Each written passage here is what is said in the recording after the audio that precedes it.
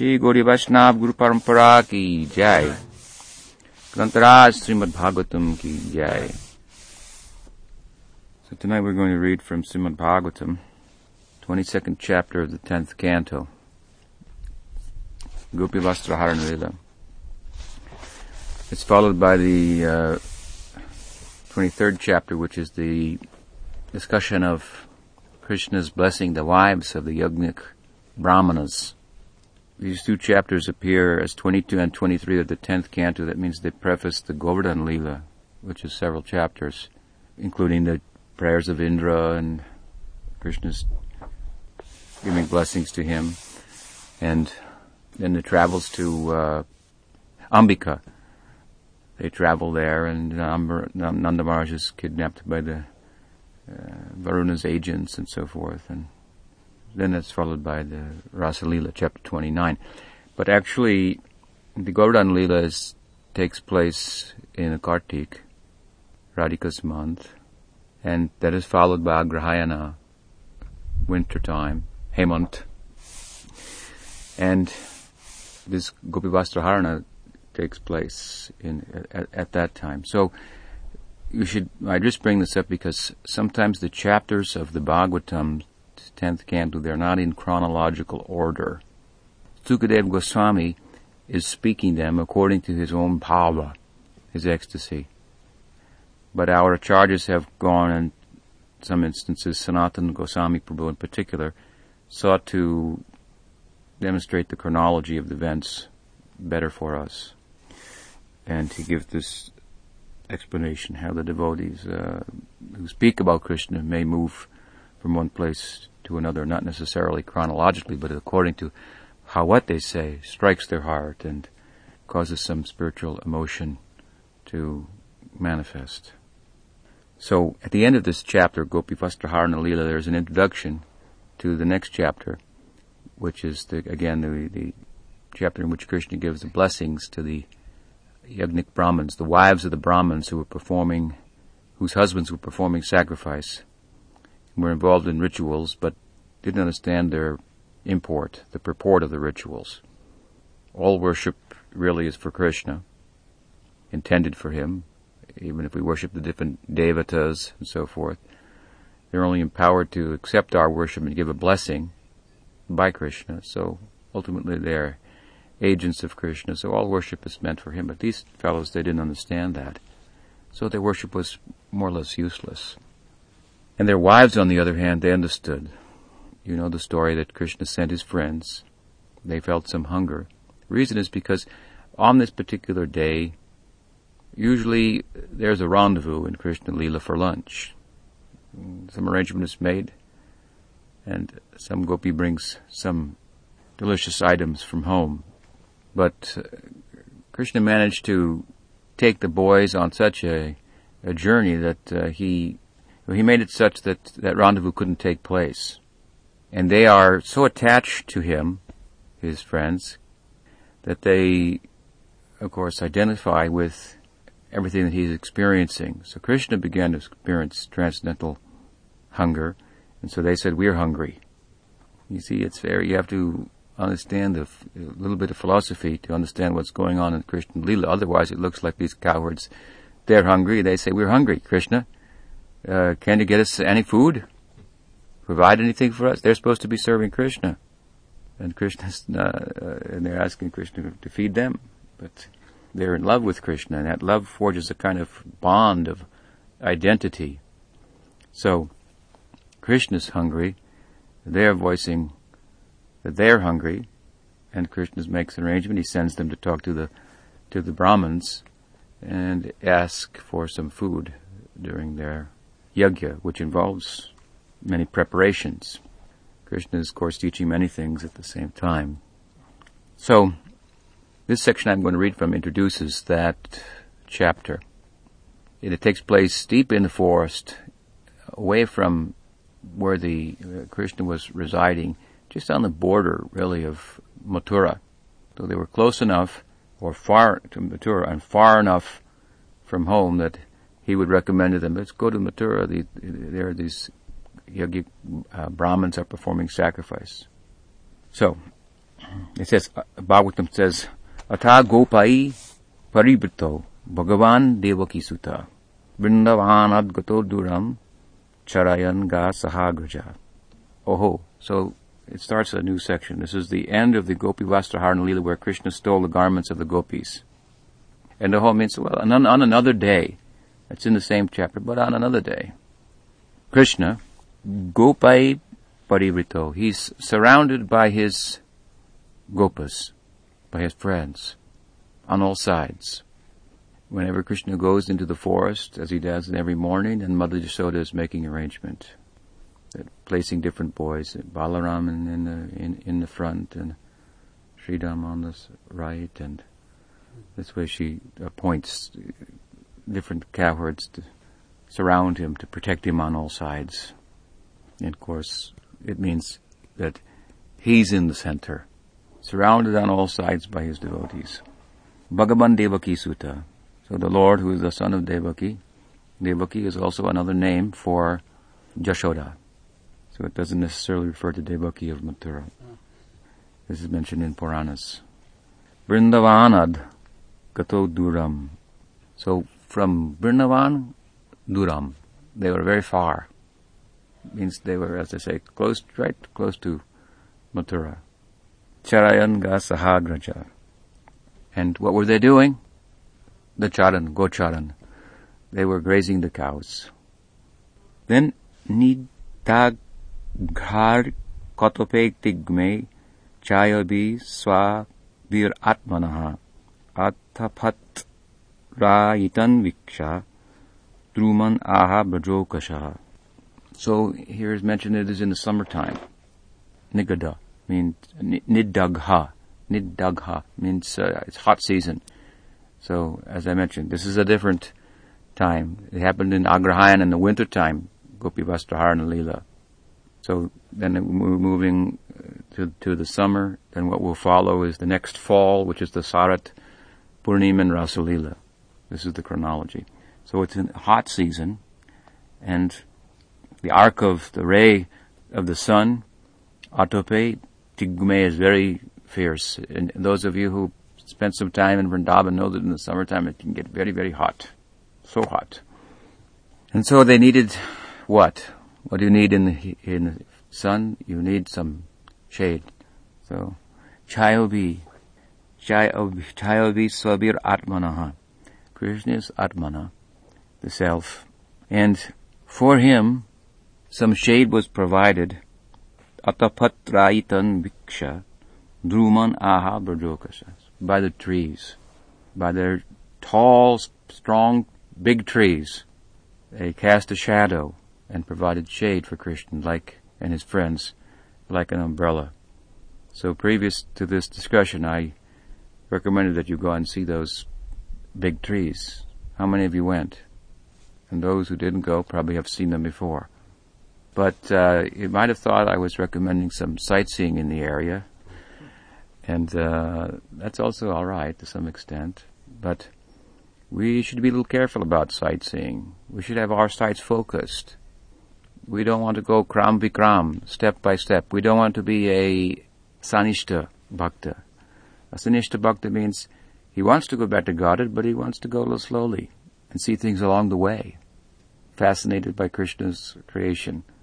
But someone who's seen the creation for what it is, in one sense, its naked form, not interested in investigating all the details, even though it's related to Krishna. We want to go to Krishna directly. So we should have our sights focused. Bhagavad Gita, Krishna says, Vyavasayatmika buddhirekeha kurunandana bahushaka hyanantas. So, bahushaka hyanantas means those whose minds are not fixed, they have many things on their mind. They're splayed out. Cannot be focused. To go back to Godhead, you have to be focused on that. This is your aim. It has to come to the point in our life where we become one-minded about this. At that point, you'll be successful. It is sometimes said that you cannot go back to Godhead in one lifetime. You might have heard that.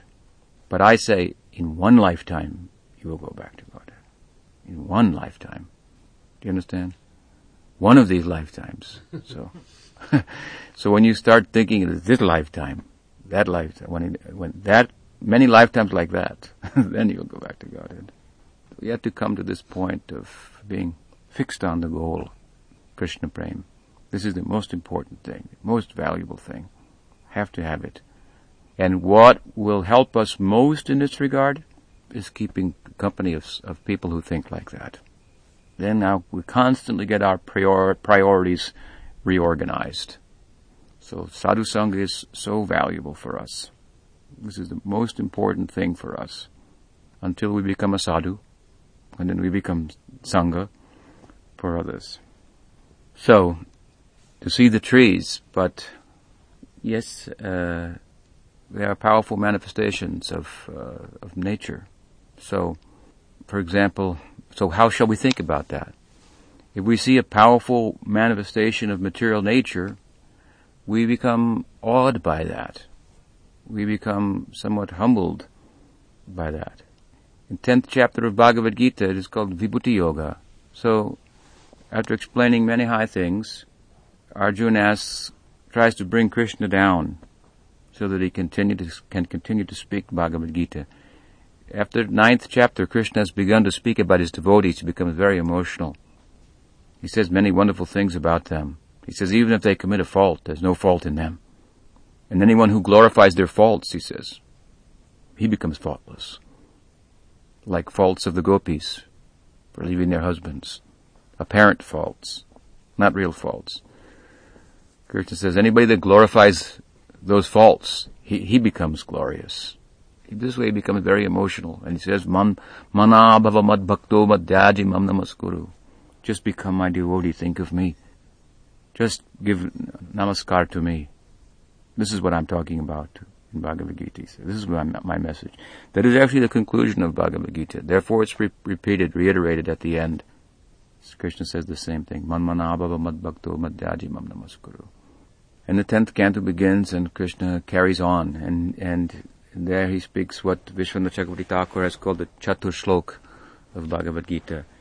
And Krishna goes deep into the idea of bhakti. And his mind is taken to Braj, to Vrindavana, that kind of bhakti. And if he goes there too far, he cannot continue to speak Bhagavad Gita. To speak Bhagavad Gita, Krishna has to be a little more aware of his godhood. But in Braj he forgets that he's God. By the arrangement of Yoga Maya, like a shadow following him everywhere. According to his desire, before it manifests, she's there to arrange. Just she understands him so well. She makes the arrangement. He loses his sense of godhood and the Leela can carry on in intimacy.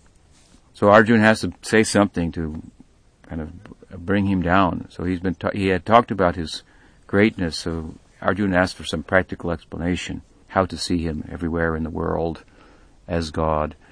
And so that Vibhuti Yoga then begins and Krishna says, of ocean, bodies of water I am the ocean, of immovable things I am the Himalaya, of mountains I am Meru. And what is happening in that chapter is that Krishna is speaking about powerful manifestations of material nature and identifying himself with those things. He's saying, at the end he said, Yat yat vibhuti mat sattvam srimad ujitam evava. He said, anyway, I've mentioned so many things. It's not just those things. He said, but all things in this world that are beautiful and powerful, know them to be manifestations of myself, that are to remind you of my presence and your insignificance, your smallness, and your dependence upon me. So when you go and see that whole forest full of big redwoods, you should feel a little small and think, in Mendocino of trees, I am the redwood, Krishna would have said. It adds that verse I'm quoting from the end of the 10th chapter is more or less he's saying that. You can extrapolate from here. I've said so many things, but I can't say everything. You can extrapolate from here. Understand the principle. Mighty and powerful manifestations of material nature, they should remind you of me and my power. This is how we are to think in a basic way in God consciousness. Not just for sightseeing. I sent you there to See if you could think like this. Or if you couldn't, then we talk about it. And trees also now are a metaphor that's been used by Krishna and Chaitanya Mahaprabhu to teach us things about devotion, about the nature of the world and about devotion. So we live in the van, in the forest. There are so many trees. Sleeping under a tree tonight, all of us, like Goswamis. We slept under a different tree every night, we hear. No attachment to hearth and home. So it's worth speaking about some of these incidences or these times in the places in the scripture where the tree is used to help us understand about Krishna consciousness. Now we mostly live in the cities, so it may seem irrelevant, but when we come here, then we get closer to nature, and Krishna is also God of the forest. He lived in the forest, Vrindavana. So, and the rishis live in the forest. So these metaphors from the forest are coming in the scripture. It's understandable. Here in this section, Krishna says now what it is described here by Shukadev, that in the sun's heat, he's giving a narrative that the trees provided like a shade of an umbrella for Krishna and his friends, surrounded by all of them as he was. Hey Stoka Krishna, Hey Angso, Shridaman Subalarjuna, Vishala Vrishabhojasvin, Deva Prastha Varutapa, Pashyataitan Mahabhagan, Pararthaikanta Jivitan, Vatta Varshatapa Himan, Sahanto Varayantinaha. So, surrounded by his friends. And here, as we heard in the first verse, and here is the practical description of that. Hey Stoka Krishna, Hey Angso, Sidaman Subalarjuna, Vishala Vishabhojasvin, Deva Pasta Varatupa. Says the 10 cowherds are mentioned here, and the 4 sections are represented. We have Surit, Saka, Priyasaka, Priyanarma Saka. 4 kinds of Krishna's friends. And they are Keval and Sankul in terms of their friendly love. Keval means what? Exclusive. So one sector is exclusively friends of Krishna. Other 3 sectors, Sankul, means their friendship is mixed. How is it mixed? Surit means what? Surit, well-wisher, that kind of friend. Like Prabhupada used to sign his letter, Nitya Surit, your ever well-wisher. Surit is a kind of friend who is a friend, but has some well-wishing capacity. Means superior, a little older than Krishna. Like Guru is like that, friend and well-wisher. Some friendship mixed with some vatsalya. There is no particular friend of Krishna in this verse mentioned from that group, but he's represented there. Why? Because the best of that group is with him always. Who is that? Balaram. And then amongst the Sakas, ordinary friends, then there's here Ojasi, Vishala, Devaprastha, Varutapa from this section, and their friendship is mixed with service. So they're younger boys. So some Dasya Bhakti.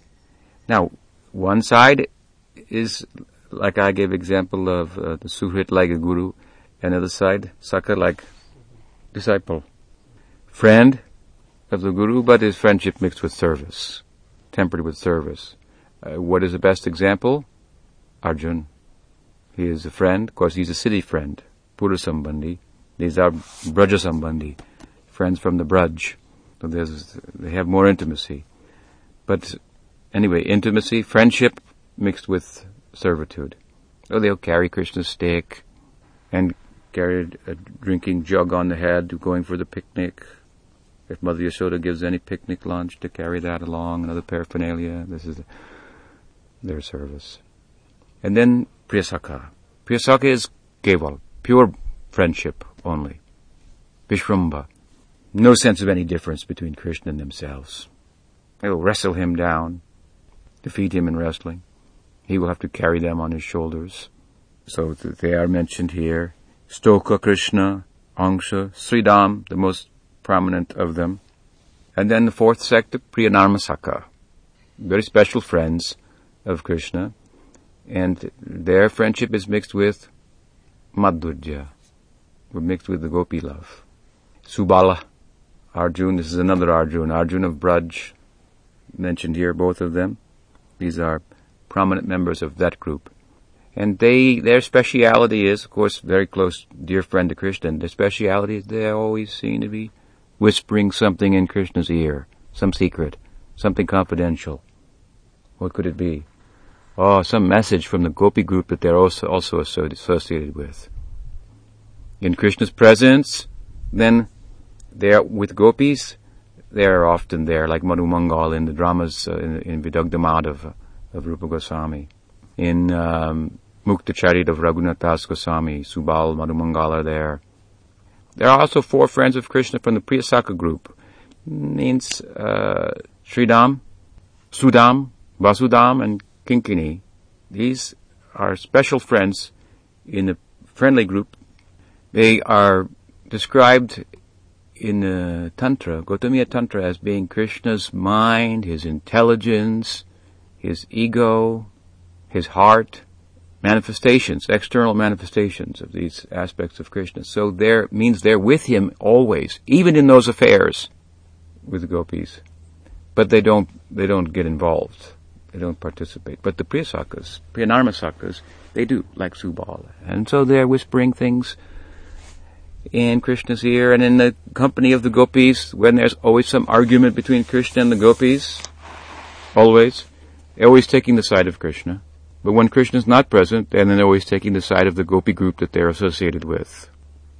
So in this way, there are different kinds of friends. All of them are represented here in this verse, and all surrounding Krishna. Means there's 10 of them. That means in all 10 directions. They're representing all 10 directions. And they also represent the Yogapit, the center. From the point of view of the Sakyarasa, the center, Krishna and Balaram in the center, and then of the lotus, and then our 4 gates on the west, on the north, on the east, and on the south.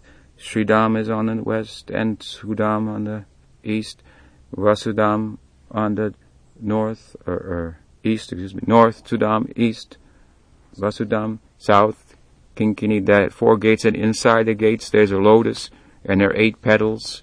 Subal is there, and Arjuna mentioned there, Vishal, Rishab, Angsu, all mentioned there. In some places the description is a little different. Sometimes Bhadrasena is mentioned there, or Devaprastha is mentioned here. Mahabal, another friend of Krishna. So some different descriptions. In this way it means Krishna is surrounded in this way. And as I say, also it means all 10 directions. It means what Krishna is going to speak about here should be broadcast in all 10 directions, everywhere. He's speaking this in the company of his friends. And he's saying implying what I'm saying here, this should be broadcasted everywhere. And what is he saying? What he's talking about, he's using a metaphor to explain what he wants to say to us. So he says that just see, Pusha Taitan Mahabhagan. Just look and see these trees and how fortunate they are. Now, he's saying the trees are fortunate. Why? Because parartha, ekanta, jivitan. Because their jiva, their life, is simply dedicated to others. This is how we become fortunate. Not by trying to acquire for ourselves, we would become fortunate and wealthy and rich, but by giving to others. This is the whole secret of life. It's so simple and we know it. It's like, oh, I know that, but we don't unlock that secret, that treasure, and apply it in our life. But this is the teaching. Krishna is saying here that the more our lives are dedicated for others rather than for ourselves, the more fortunate we become, the more wealthy we become. I heard one sannyasi once said that if we want to know what is Goloka Vrindavan, then go to the Howrah train station, or any train station in India, but Howrah station in Calcutta is particularly bad. So how can we understand what is Goloka Vrindavan by going to the Howrah train station? What happens at the train station when the train pulls up in India? Rush. Everybody's going, me first, me first.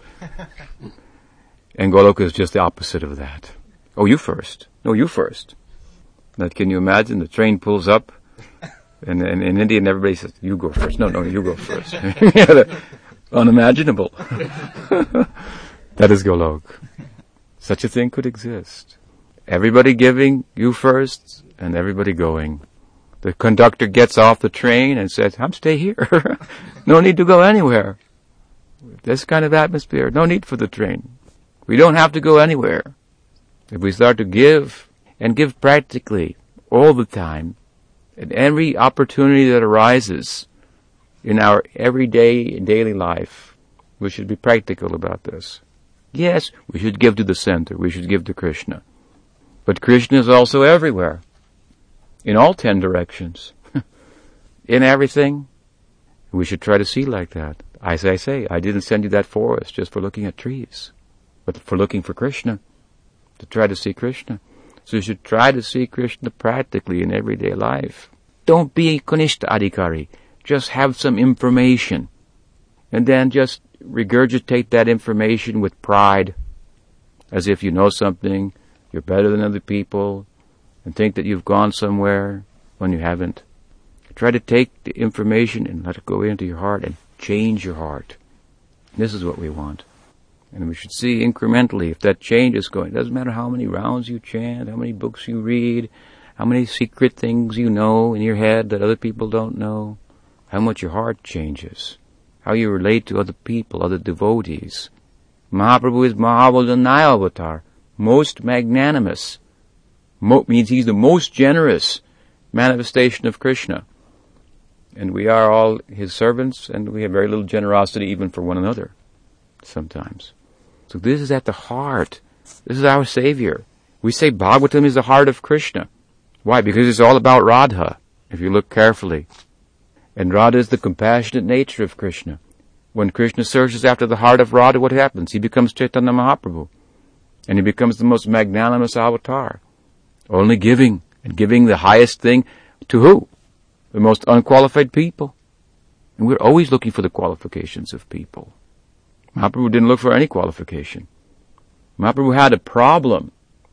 How to give this out. How to give it out to everybody. How to get it everywhere. In fact, here in this section we see the next verse Mahaprabhu himself has quoted in Chaitanya Charitamrita through the pen of Krishnadas Kaviraj Goswami, citing his predicament. How to give the fruits of love of God to everyone. What is he doing? Chaitanya Mahaprabhu? He's calling for help. Here Krishna says, oh, these trees, their lives are perfect. They're very fortunate because they're completely dedicated to the benefit of others. Even while tolerating the wind and the rain, the heat, the snow, they protect us from these elements. You know, Mahaprabhu gave the example of the tree in his famous Shikshastakam, Taraurapi Sahishnuna. You should be more tolerant than the tree.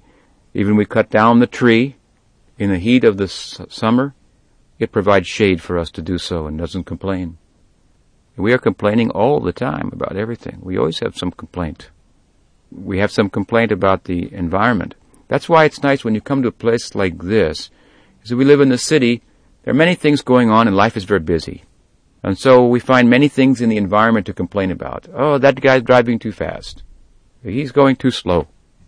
The person behind the counter is not sharp enough for me. I got so many things to complain about. But when we come here, then there's not much going on. And Swami says, sit, be quiet. Don't just do something, sit there. Sit there, like we said last night. Sit and be quiet. And then what happens? Is you hear your mind and you realize, oh, this is what I should be complaining about. It's my mind I should be complaining about. It's not out there. It's my mind. There's nobody here but my mind with me. And I'm uncomfortable. It's my mind. I have to deal with that. It's not dealt with just by coming here, but at least it's reinforced. We know this is what the task is all about. This is what yoga is about. So trees, so tolerant. Mahaprabhu said we should be like that. No complaints. They don't complain when it's cold. But when we complain because it's cold, if we stand next to the tree gives us some warmth. If we complain that it's too hot, we stand next to the tree, gives us some shade. He's also standing in the heat, no complaining, but giving a shade. This is the example Mahaprabhu has given for us for tolerance, like a tree. I've said before, Mahaprabhu said we should be humble like grass, tolerant like the tree, and we are walking on the grass, seeing trees all the time, and this never comes to our mind. We never think about it practically. But Chaitanya Mahaprabhu, once looking at the tree said to him, why aren't you tolerant? The grass said to him, why aren't you humble? In other words, the world comes alive to one who has Krishna consciousness. The tree, the black grass, the Guru manifests as the tree, as the grass, as the environment. The world is speaking to us. It's not independent of Krishna. It's speaking to us all the time, but we're not hearing the message. Mahaprabhu could hear it. It is said, Atmavat Mannate Jagat. One thinks others to be like himself.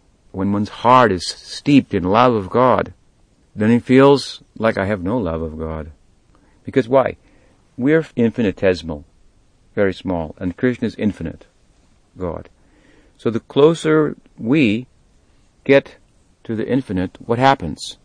The more we realize what is infinite. Oh my God, so great. So we feel so small. As much as we are separated from the infinite and living in our infinitesimal consciousness, we think we're pretty big and we're important. But the closer we actually get to God, we think, oh my God, I am so small. I am so insignificant. So great devotees feeling like that, they feel, I'm not a devotee. Mahaprabhu said, Naprema gandhasti darapi meharo. You cannot find even a scent of love of God in me. If I had love, how could I go on living separate from Krishna, maintaining my life, my bodily habits? The proof that I'm doing these things means I have no love for Krishna. This is how he thought. And what were those habits? Eating, taking a bath, taking rest. What are our habits? We're unmentionable sometimes. And we're not prepared to give them up. But we have some information about Krishna. We think, I'm a devotee of Krishna. Just see. I'm ready to tell other people. They should be devotees. And Mahaprabhu was thinking, my habit of eating, spending time on this is the proof that I have no love for Krishna. Because I'm taking time just to maintain his body. So how much love he had. And in this way the world talked to him. He saw, I have no humility. Look at the grass. It's bending down. I step on it, it just bends over. It never says anything. The tree is standing, tolerating, never complains. Why can't I be like this? This way the world is actually speaking to all of us, but Chaitanya Mahaprabhu heard it. And one person hears it and talks about it. We have a chance to understand our environment for what it is, and thereby what our prospect is. What hope we have in life. So we're so encouraged by Mahaprabhu's statement, even though it's a strong statement. Sometimes in Bengal it said, I wanted to be a follower of Chaitanya Mahaprabhu. But then I heard this slok, Trinada Pisuni Chenatarora Pisishnuna. And I knew, it's not possible. The verse means what? To be more humble than a blade of grass, more tolerant than a tree. So I like to say, we like to hear sometimes very nice things, very high things. It's very charming, very beautiful. Yes. But when we talk about how to attain those things, then we find we have something else to do. I'm busy now, because that is a little painful. Love has at its foundation sacrifice. Love is, as I many times said, about giving. That's what Krishna is talking about here, giving, not getting. These trees are living only for giving. They're not thinking about getting. So he says, see this example. Their lives are fortunate because they live only for the sake of others. And then he says, Oho esham varam janma sarva prani upajivanam sujanas yeva yesham vai vimukha yanti nartina. Just see how these trees are maintaining every living entity. Their birth is successful. Not only successful, but varam janma. They have a superior birth. We think the trees have a low birth. And Krishna is saying they have a high birth. Just see. Of course, he's also in Vrindavan. So the secret also here is he's also talking about Vrindavan trees. We go to Vrindavan and we come back. The trees are always there. All the inanimate features of the temple, of the ashram, they have a better position than us. And Vrindavan is also, of course, a plane of consciousness. We can make Vrindavan manifest here. The ashram, where spiritual activities are taking place, that is like a satellite of the Dham. And those inanimate, non-moving, like trees, are non-moving in the Vedic language, living entities. They're not going anywhere. Well, can we say that about ourselves? We hope to say that if we live here. I'm not going anywhere. I'm staying right here. Govinda Maharaj, Sridhar Maharaj, the successor of Sridhar Maharaj, this is Sri Chaitanya Saraswati Math and its branches. He used to say that when he was a young man and living at the ashram, Sri Chaitanya Saraswati Math, the Math of Sridhar Maharaj in Navadvip, that sometimes they were so poor that they couldn't get enough rice to go around. And rice is everywhere in Bengal. So greatness of devotees is not necessarily measured by how much money they have, how many buildings they have, how many followers they have. Sridhar Maharaj was a great Mahabhagavata, that he could sit and not have enough rice and not complain about it. That says something. But Govinda Maharaj could hardly tolerate it, he said. I could hardly tolerate it. And so many times. And Govinda Maharaj, if you know him, he's a manager. He has a manager's mind. Sridhar Maharaj was not of a manager's mind. He was a very Brahminical mind. So that means abstract thinking and sometimes impractical. And Govinda Maharaj was a practical helper, arranging, organizing. Just like so many people eventually came to Sridhar Maharaj and got his shelter, and Govinda Maharaj was very much instrumental in that. We owe a debt to him for that he organized in that way. And he wanted to see temples for Sridhar Maharaj. Sridhar Maharaj didn't have the temperament to start temples. He'd worry about them. How they be maintained. So, anyway, in his practical mind as a manager would think how to change things. You should change the situation here. But there wasn't much to change. There wasn't. Sridhar Maharaj had various policies, and so anyway, he used to say that I used to go sometimes at the height of my frustration. I would go and I would ask the trees in the dham, in the mat, in the ashram, if you give me permission to go, I will go. I'm at my wit's end, but I won't go without your permission. And of course, they never gave permission. They didn't give them permission. Point is, a number of points, but one point is that they are there. The trees aren't going anywhere. So all these things, immovable things in the mat, in ashram, those who live in the ashram, visit the ashram, they think, oh, these are very high. So Krishna is saying that high birth, they're Vrindavan trees, they're not going anywhere, they're staying there. We might go, our mind may carry us somewhere else, but they're staying there. So then they become worshipable objects for us. This way, if we can develop this kind of Krishna consciousness, then the whole dham, the ashram, the mat becomes alive. It's a spiritual place, promoting worship at every step. So just see, he said, these trees, how they're maintaining other living beings. Their birth is successful. Their behavior is like that of great personalities. For anyone who asks anything from a tree never goes away disappointed. He means here they're like great kings, because if you go to a king, he has the power to fulfill your desire. So the secret here, of course, in this verse, one secret is that he's talking about Kalpavriksha of Vrindavan. He's in Vrindavan, in the Braj. So these are special trees. But these trees, as I'm saying, they can be all around us here if our activities all around are fully spiritual. Trees I sent you to see today, they were here when Chaitanya Mahaprabhu was here. It said when Chaitanya Mahaprabhu was here, everyone got liberated.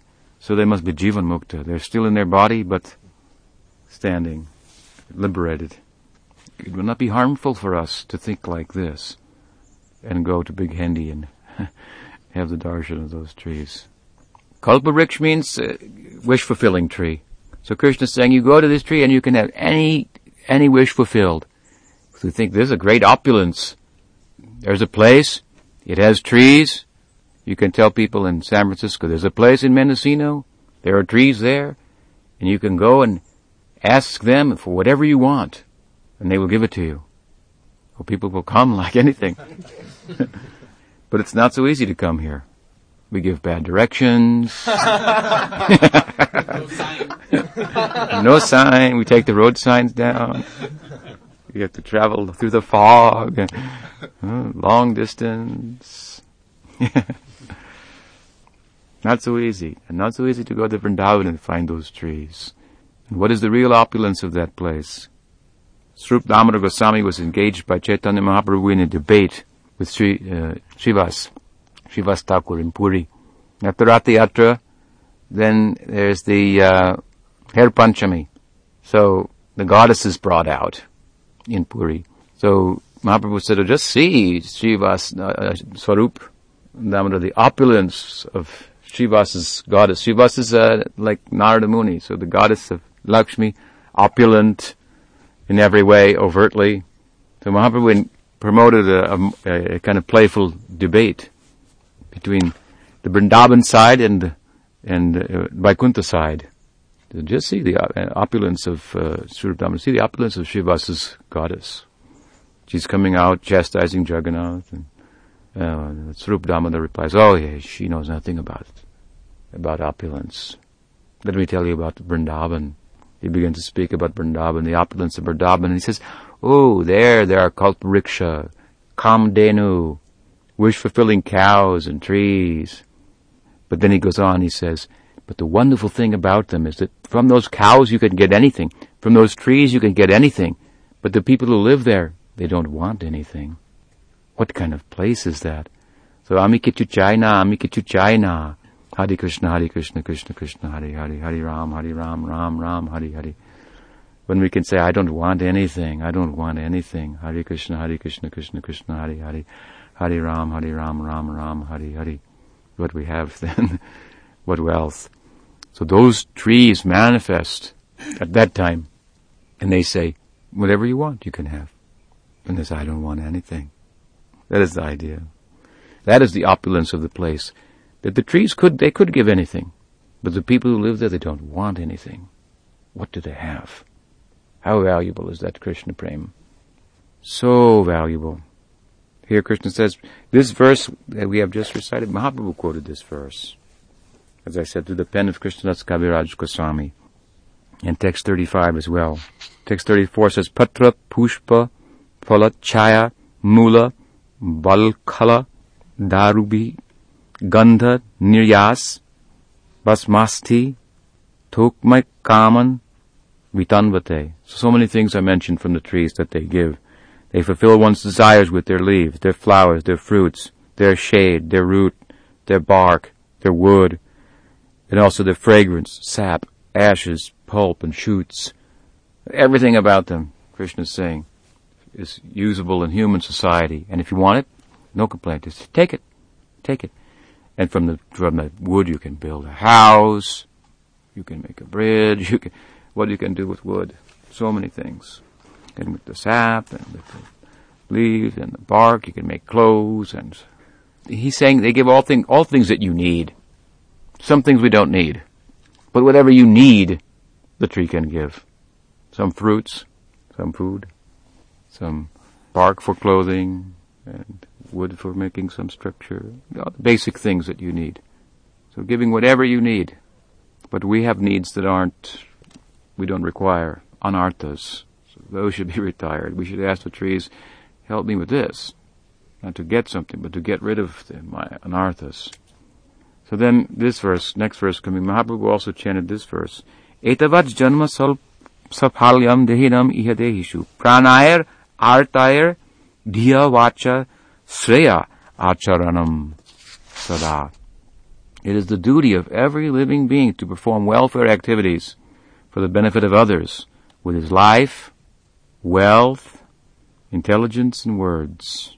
Thus, moving among the trees, whose branches were bent low by their abundance of twigs, fruits, flowers, and leaves, Lord Krishna came to the Jamuna. So how did Mahaprabhu quote these verses? Two of these verses from this chapter. In Adi Lila, chapter 9. At the end of chapter 8, Krishnadas Kaviraj Goswami explained how he came to write Chaitanya Charitamrita. In chapter 7, he explained the significance of the Panchatattva and Gadadhar Pandit. In chapter 6, he explained the glories of Advaita. In chapter 5, he explained the glories of Nityananda Prabhu. In chapter 4, he explained the internal significance of Chaitanya Mahaprabhu's descent. In chapter 3, the external significance of Chaitanya Mahaprabhu's descent. In chapter 2, he explained the significance of Krishna's position as Swayam Bhagavan and the fact that Chaitanya Mahaprabhu is that same Krishna. He explained that Chaitanya Mahaprabhu is Sadaishvarya Purna. So Ihi Bhagavan Swayam Mayam. He's a Bhagavan Swayam himself, Chaitanya Mahaprabhu, that same Krishna. He's what the Jnanis consider to be the absolute truth, the rays of that the Upanishads speak of Brahman. Yadadvaitam, that non-dual stuff. Yadadvaitam Brahmupanishadi tadapyasat tanubha. What the Upanishads are talking about, Chaitanya Mahaprabhu is the tanubha, the effulgence, that is him, that Brahman. He's that. And he's the Paramatma. And he's Bhagavan. In the first chapter, of course, Mangalacharana is there and explaining the glories of Gaura and Nityananda and their purpose. And so the Chaitanya Charitamrita is building in this way. 1, chapter 2, 3, 4, 5, 6, 7, 8. He's explained the principal members of the Panchatattva, the truth about them, the truth about Chaitanya Mahaprabhu's appearance, the significance of it, what his purpose is, and then how he came to write it. And then he has to introduce the Leela of Chaitanya Mahaprabhu that he's going to talk about. And in order to introduce the Leela, he has to introduce all the players. So he begins to introduce the players. How? By invoking a metaphor of a tree. The tree of love of God. And through the pen of Krishnadas Kaviraj Goswami, Chaitanya Mahaprabhu speaks about his plight. He came to the world to give love of God. So Mahaprabhu says that I wanted to do good for others. My name is Vishwambar. Amar Nam Vishwambar. Chaitanya Mahaprabhu at his birth was given the name Vishwambar. So what does it mean? Maintainer of the universe. Vishwambar. Who maintains the universe. That is the work of Vishnu, to maintain the universe. Chaitanya Mahaprabhu is Vishnu. But he is also more than Vishnu. He is Krishna himself. And in the mood of Radha, for that matter. So how is he maintaining the world, nourishing the world? Not in an ordinary way. He says, if I am to fulfill the implication of my name, Vishwambar, I think I'll become a gardener. I should become a gardener. Because to maintain people, they need food, so you have to grow something. But I will plant a tree of love of God. And I will feed everybody with the fruits of love of God and nourish their souls in this way. Then a full import of my name will be realized. Live up to the name that my good parents gave me, Vishwambar. Maintain the whole universe, nourish the whole universe with love of God. So I'll become a mali, a gardener, and I plant a seed of the tree of love of God in the form of Madhavendra Puri. And then I'll get roots. I want this tree to be well rooted. I want to get so many sannyasis. Keshav Bharati, Brahmananda Puri, Paramananda Puri, Keshav Puri, all the principal sannyasis, Ishvar Puri of Chaitanya Mahaprabhu's circle. These are the roots. So this tree of love of God is rooted in what? It has some roots in detachment from this world. There's another tree that's invoked by Krishna in Bhagavad Gita, a metaphor of the tree. What is that? Chapter 15. Ashvata. Ashvata. What is the meaning of Ashvata? Different meanings. It means one thing. It means it will not last till tomorrow.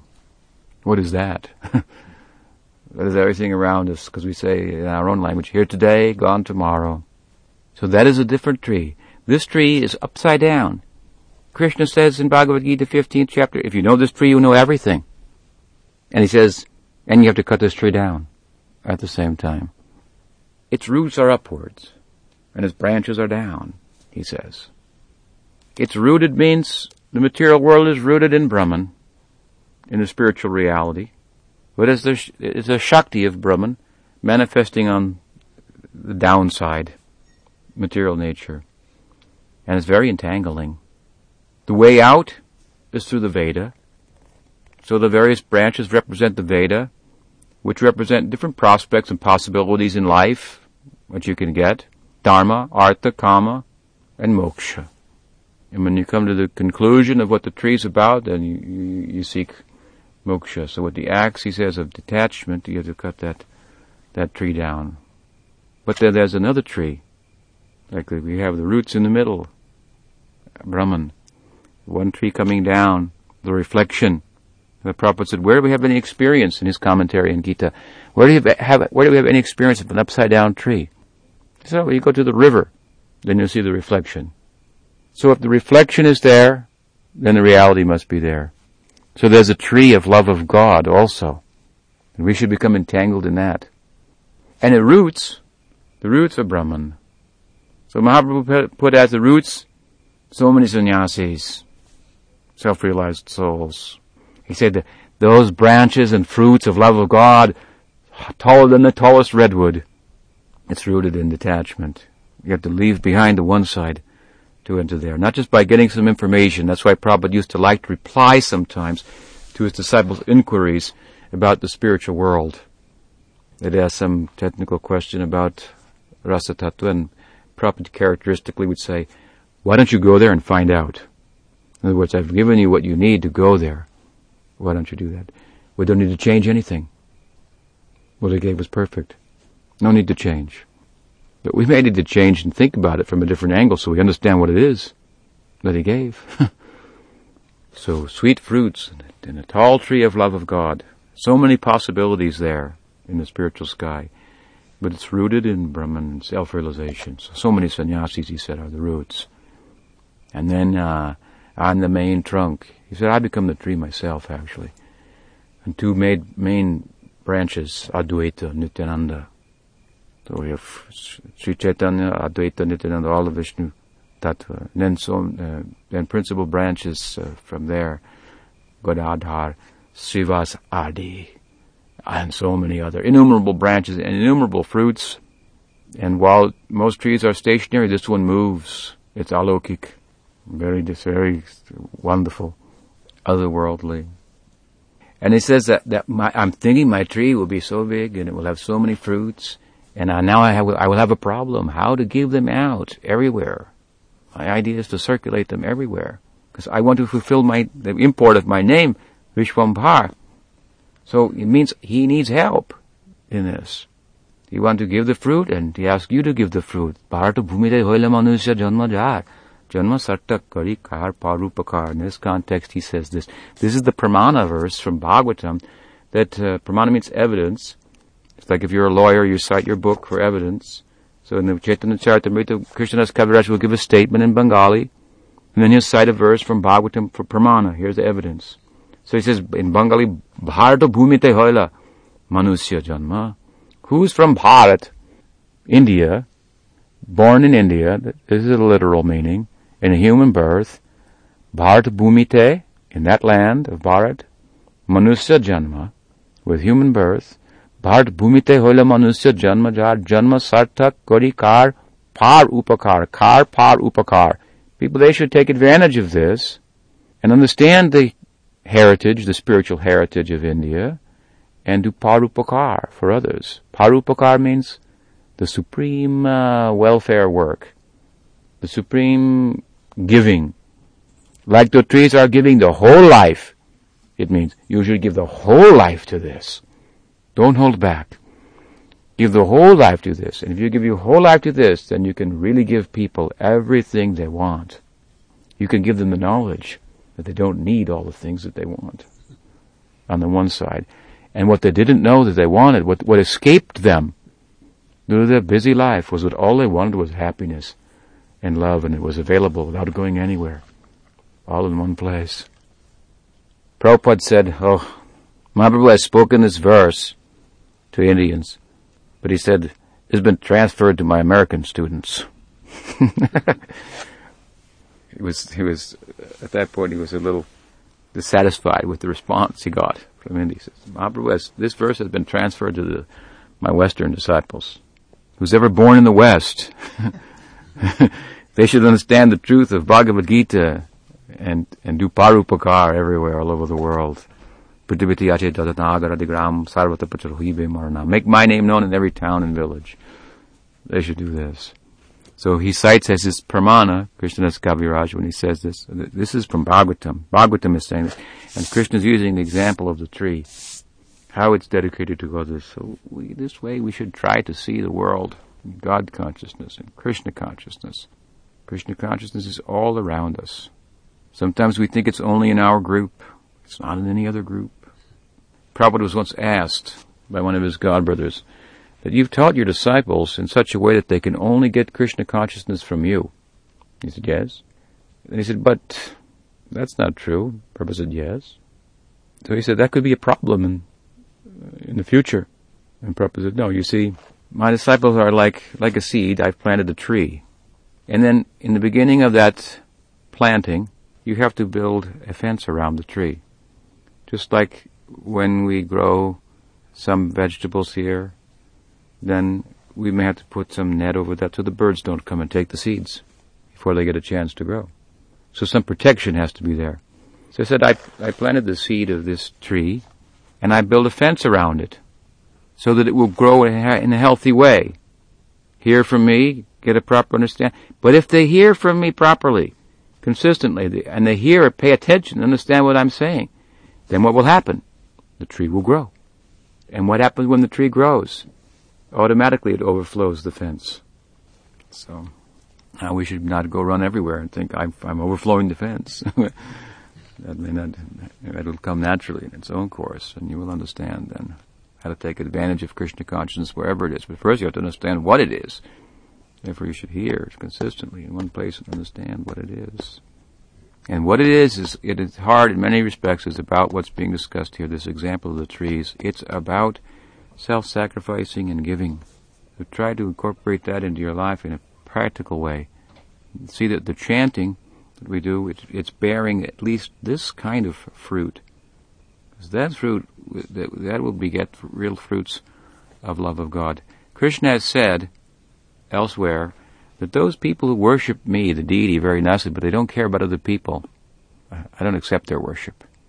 We find people like they may worship the deity very nicely, but they don't care about other people. Other people are demons. They think they have nothing to learn from anybody, only from the book. Actually, we can learn from everywhere, from everyone. If we're really interested, then Krishna is speaking to us from all corners, from all sides, from all directions, as we began here. In all 10 directions, he spoke to his friends. Let this go everywhere, be known everywhere. Sacrificing for the sake of others in whatever capacity, with greater knowledge, of course. The greater the knowledge, the greater the sacrifice. When we understand it's we that are to be offered on the altar, not just our possessions, but ourself. There's a heart surgery on ourself that has to take place. As we understand that, then the quality of the sacrifice increases. But this is how the world works. This is the secret of the whole world Krishna is teaching here. The whole thing revolves around sacrifice. I mean, that's how you gain. That's how you progress. That's how you get what you need, by giving, by sacrificing. And that's why people don't get what they need, really. I mean, in other words, they don't get the satisfaction that they want from their efforts involved in getting and acquiring. They're not satisfied. Because the secret is satisfaction comes from giving, not from getting. So this is the operative, the whole world, this is how it functions, how the whole thing works. So you have to now use this key. Try it.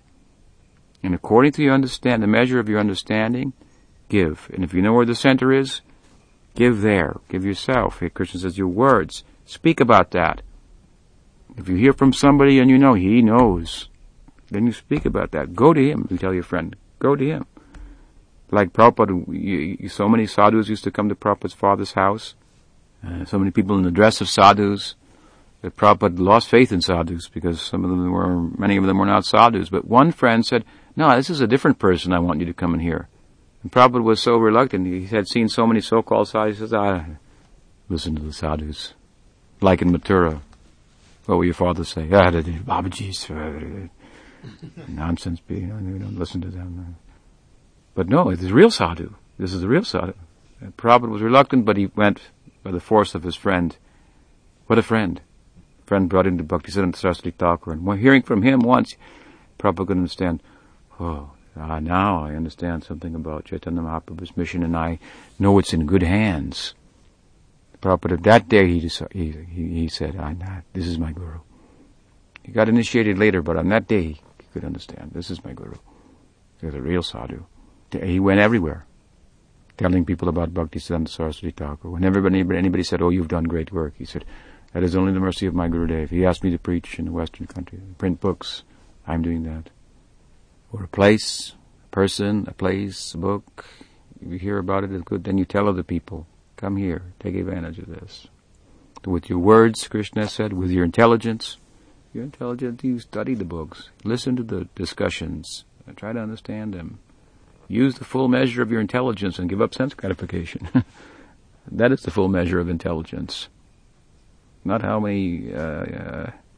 much programming you can do or engineering and all these things. Therefore, Prabhupada used to say, people more educated themselves, he used to call them what? Fool number one. It's charming. It's just so, fool number one. He's smoking a cigarette. He cannot control his own tongue. And he has a big degree. What is this? So you cannot say that Krishna consciousness doesn't call for using our intelligence. It does. Interaction with objects of the senses produces misery. Think about that.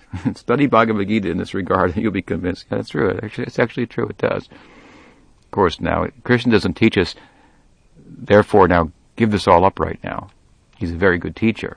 So he tells Arjuna how to go about it gradually according to his eligibility and the level of his faith and so forth. But use your intelligence in Krishna consciousness, he says here. Use your words, your intelligence, your wealth, your earning, and your life. So there's some gradation there. Obviously, your life means all of those other things as well. So start to give from your words, your intelligence, and your life will get consumed. This is the message. So this I wanted to speak about a little bit in relation to sending you down to see those trees. Are there any questions? I have a question. Yes. I've seen deities in temples that are dressed up, made up, and devotees have told me that they're made up in the mood of the forest. Mood of what? Of the forest. Or the mode of the forest. Uh-huh. I think I have that right. Are you familiar with that? Like Krishna dressed as if he was in the forest? Well, it's just the whole tone, the whole mood, darker colors, just, I don't know how to explain it much more. Are you familiar with deities being made up in the mood or the mode of the forest? Yeah. Krishna wears a turban in the forest, in Vrindavana, not like a crown in Dwarka or Mathura. He wears a turban. It's more relaxed and intimate, and a garland of forest flowers. And yeah, so it's possible to dress the deities in that mood, so to speak. And did you find it attractive? Very attractive. Then? No problem. I was just wondering if it was such a common way of making up the deities that you might segue from speaking about a tree to the mood of the forest, if there was an interesting point to make there. Mm-hmm. Mm-hmm. Well, the mood of the forest, of course, is Vrindavan. So the mood is very different from the city, Mathura and Dwarka. Krishna's Leela in Vrindavan is where Krishna himself forgets that he's God. So that is our whole objective, to enter into that aspect of Krishna Leela. We're not interested in Dwarka Leela or Mathura Leela only as much as they complement the Vrindavan Leela by indirectly shedding light on its beauty and charm, its significance. Krishna left Vrindavan ostensibly for the purpose of teaching us what is the measure of the love of the inhabitants of Vrindavan, who never forgot him after 100 years. Gopis never married anybody else. So we see like that. The whole thing is centered around Vrindavan. So Krishna's Mathura Leela, Dwarka Leela, they are only as valuable as they're reflecting light on the glory of Vrindavan. So that is the Krishna we're interested in, Krishna of the Braj Leela. And also, it represents the fact of the beauty of simplicity and the wealth and the richness of the natural environment compared to an artificial environment. In many ways, it can be talked about. Those are lower ways, actually, of talking about it. The high idea is, of course, that there, in that environment, Krishna, as I say, forgets that he's God. So the intimacy of the Vrindavan relationship, where the cowherd boys will wrestle with Krishna and defeat him, Mother Yasoda will chastise him, and Radharani will tell him, get away, and he'll cry, or he'll go mad and tell Subala, I got to help me, make some arrangement. How can I get her to come here? This kind of thing. Seeing Krishna in that situation, that is very charming, because he is the Param Brahma, the Supreme Brahman. Yan Mitram Paramanandam. What is that verse? Purna Brahma Sanatana. Aho Bhagya, Nanda Gopa Brajokasham. Yan Mitra Paramananda Purna Brahma Sanatana. Brahma is saying, oh, how lucky. Oh Bhagya, oh how lucky are the people, Nanda and the people of Vrindavan. Oh Bhagyam, Nanda Gopa Brajokasham. Yan Mitram Paramanandam Purna Brahma Sanatanam. That Purna Brahma Sanatanam, the eternal, supreme, full Brahman. Yan Mitram Paramanandam, who's the Paramananda, the supreme joy. He's mixing with them, like Mitra, like a friend. Just like a friend. I mean, just like a friend. It's hard to understand. Just like a friend. Just like you sit down with a friend of yours who you're close with and just joke. Tell a joke, and you can kick your feet up, and with the Purna Brahma, the Paramananda. Everybody's looking for a drop of joy. This is the supreme reservoir of joy itself, personified. And poking him with your elbow and telling jokes, and this is what Brahma is saying. Yan Mitram Paramanandam. This is their position. He said, what is the position of those people? He says, what can Krishna give them? There's nothing he can give them. Their position is so great. Therefore, he just gives himself. And they can do whatever they want with him. What an extraordinary idea. This is what Chaitanya Mahaprabhu is teaching about. This is the charm of the Vrindavan forest. And we should enter that forest, Yadgatvana nivartante tadama paramam, never come out. The dark forest of Krishna. Krishna means dark. Enter there. But dark like a sapphire that gives light. It's a dark mystery, but there's light in there. It's very wonderful. Illuminating. Sri Krishna Bhagavan ki jai, Srimad Mahaprabhu ki jai, Sri Gauri Vaishnav Guru Parampara ki jai, Gaur Bhakta Vrinda ki jai, Gaur Premanandi.